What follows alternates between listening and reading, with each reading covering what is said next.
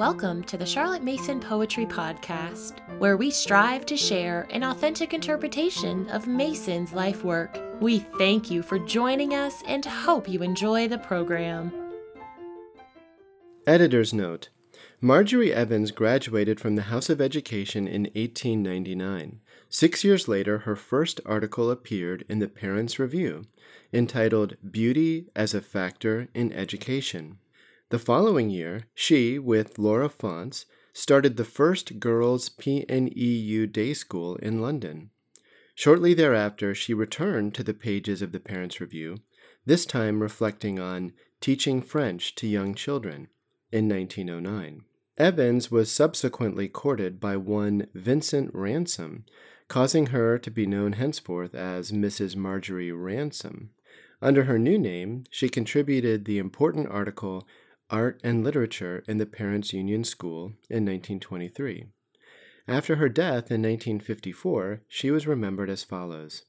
Mrs. Ransom was of the Burne-Jones type, with outstanding artistic gifts and originality.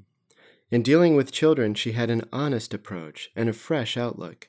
She was naturally frank, and talked to them with great ease, naturalness, and understanding.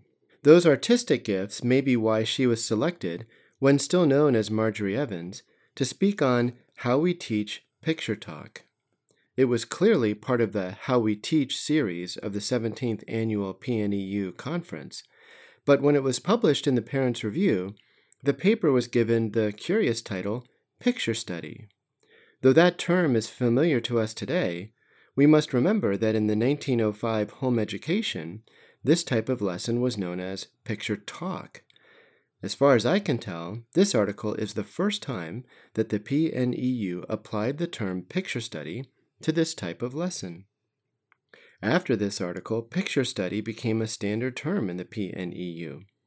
In fact, when Agnes Drury cataloged the practices of a Charlotte Mason education in her 1916 article entitled A Liberal Education for All, she eschewed the traditional moniker of Picture Talks in favor of the new term. Was this just a chance occurrence, a slip of the tongue? When Essex Chumley describes the birth of picture study at the House of Education, she writes that the students learned to look at and to delight in reproductions of great masters. From the beginning, the primary focus was looking at the pictures. In today's article, Miss Evans emphasizes this act of looking with attention. It's not about the talky-talky of the teacher.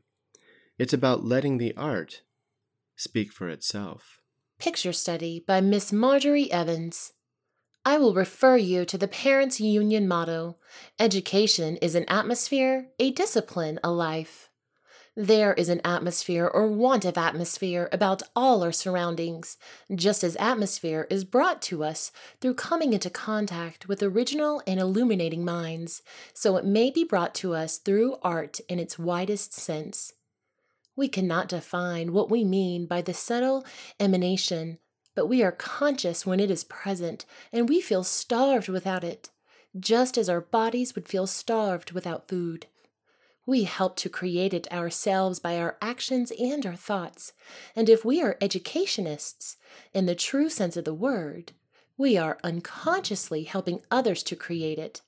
It is indefinable, but if it is lacking, we are at once conscious of the fact. A person who looks upon the knowledge of one of the liberal arts only from a utilitarian point of view has surely lived without this atmosphere, and is himself unable to create it. If you wish to show pictures to children so that they may fully appreciate them, you must feel the atmosphere of the picture, even if it is an atmosphere which is antagonistic to you. A musician is able to interpret a great master's work, and I suppose we teachers may also be allowed to try and interpret the mind of a great painter by studying his pictures. A knowledge of the technique is vastly interesting, but it is possible to love to study pictures without having any particular artistic talent. I say love to study them because studying them from a utilitarian point of view is more the work of the specialist than of the amateur. Why should our pupils be immediately attracted by the work of a great master? It is not logical, and the average child will always be attracted first by color and detail. You might have a reproduction of some famous picture hung up in your nursery for months, but you cannot necessarily expect your little child to take any special interest in it until you have drawn his attention to it. By carefully training the child's observation, he will learn much about the value of color and the beauty of composition at an early age, which will be of infinite help to him later on. May I make a humble suggestion which I have culled from my experience as a teacher? Do not snub a child for liking a picture you think with your wider experience and fuller knowledge totally uninteresting. A child would resent such a snub, and it would be apt to make him insincere, and on another occasion he might not like to be natural. Find out by tactful questions why such a picture appeals to him, and you will generally find that it is because with his limited experience he is able to understand it. Picture study is so important in the school curriculum because it is just another window opened onto life. Look upon it as an added interest in the child's life. H. J. Wells says in one of his books, "Literature, the drama, art, that is the sort of food upon which the young imagination grows stout and tall." Picture study can be taught in many different ways. I hardly know how to teach it myself. It is a matter of spontaneity, and it comes with the inspiration. But one thing I am certain, it cannot be of any real value to the child if the teacher is indifferent. If you are able to rouse interest, the trick is done, so to speak.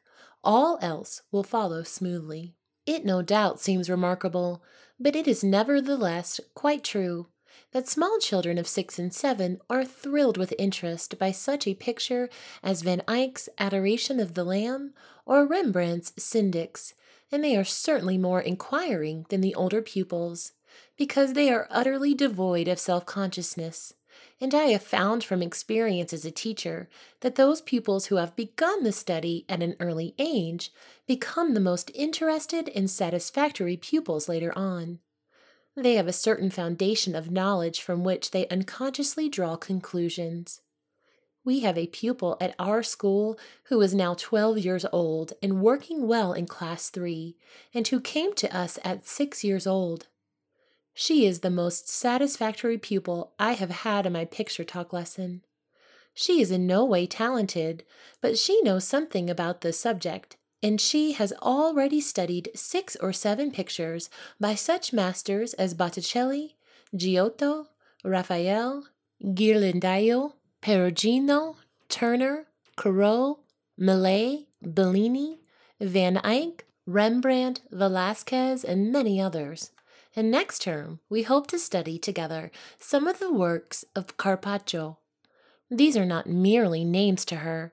She would be able to describe fairly minutely some of their most famous pictures. She will take a real interest in their works when she meets them in the galleries and in private houses. She will know a little bit about their school, and will have a slight insight into the master's personality as expressed through his pictures. She would be able to draw from memory, very roughly no doubt, her impression of the picture. Can you doubt for a moment that such a child will be a more interesting companion, will take a wider view of life, will have more insight into character and all the things that matter in life than the individual with the same capabilities? I lay stress on this point because it has nothing whatsoever to do with talent. Who has not had this window opened? I do not doubt for a moment that the child with decided artistic talent would find an outlet for his interest under whatever system of education. Imagine a class of small boys and girls, their ages ranging from 6 to 8 years of age. They are going to be introduced to the study of some of Velázquez's masterpieces. They will have about 11 weeks in which to learn to know 6 pictures, such as the following: The Maids of Honor, The Spinners, The Forge of Vulcan, Don Balthazar on horseback, Infanta Margarita, The Surrender of Breda. Unless we take them to the National Gallery or the Wallace Collection, there is no color to attract their attention. Only a small reproduction such as this will be shown. Only one picture must be shown at a time. Do not be too generous with your pearls. Keep back your knowledge and be careful to draw from your pupil all he has noticed before you volunteer your own observations. I would introduce Velázquez to my class through that great masterpiece, The Surrender of Breda. It is a picture which cannot fail to attract interest.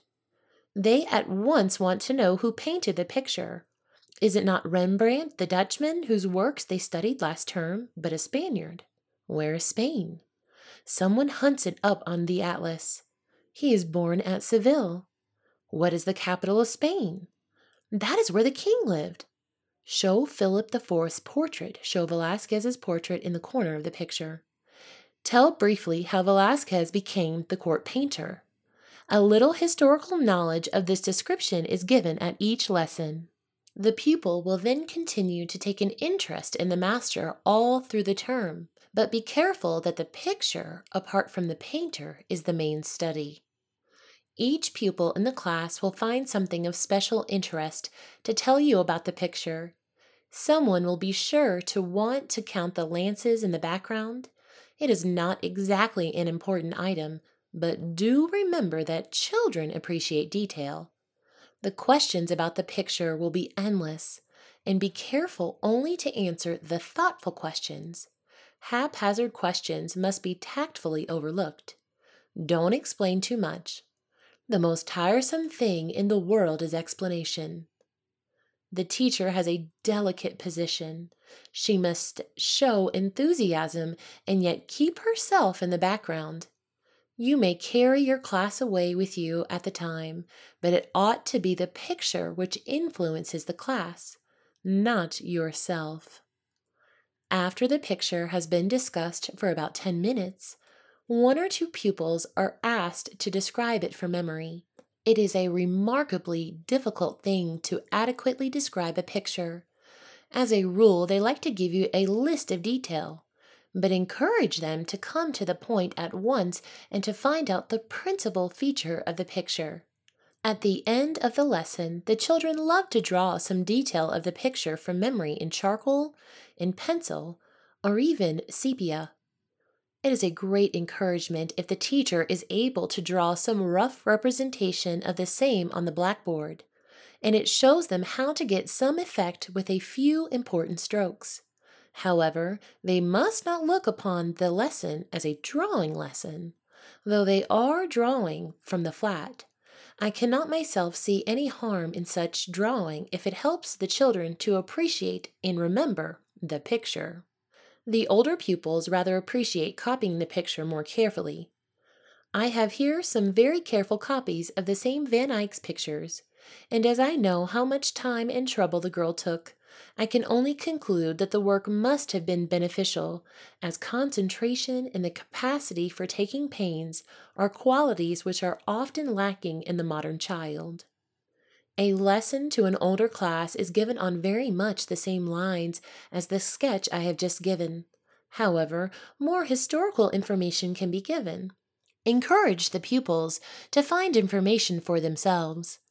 The technique may be more carefully studied, and the different schools of painting may be compared. In leaving the new, do not allow them to forget the old. Constantly refer them to the painters they have already studied, so that they may realize the value their former knowledge is to them. It is nice for them to keep a book in which they can place all the reproductions of works they have studied. The master to be studied next term is Carpaccio, and I have reproductions of the 6 pictures to be studied here, which some of you may care to see. They are Saint Jerome in his study, Saint Jerome with his lion, Saint George slaying the dragon, the dream of Saint Ursula, the arrival of Saint Ursula at Cologne, and the presentation in the temple. If you have enjoyed this episode, please leave us a rating or a review on iTunes. Thank you for listening to the Charlotte Mason Poetry Podcast. We hope you enjoyed the program.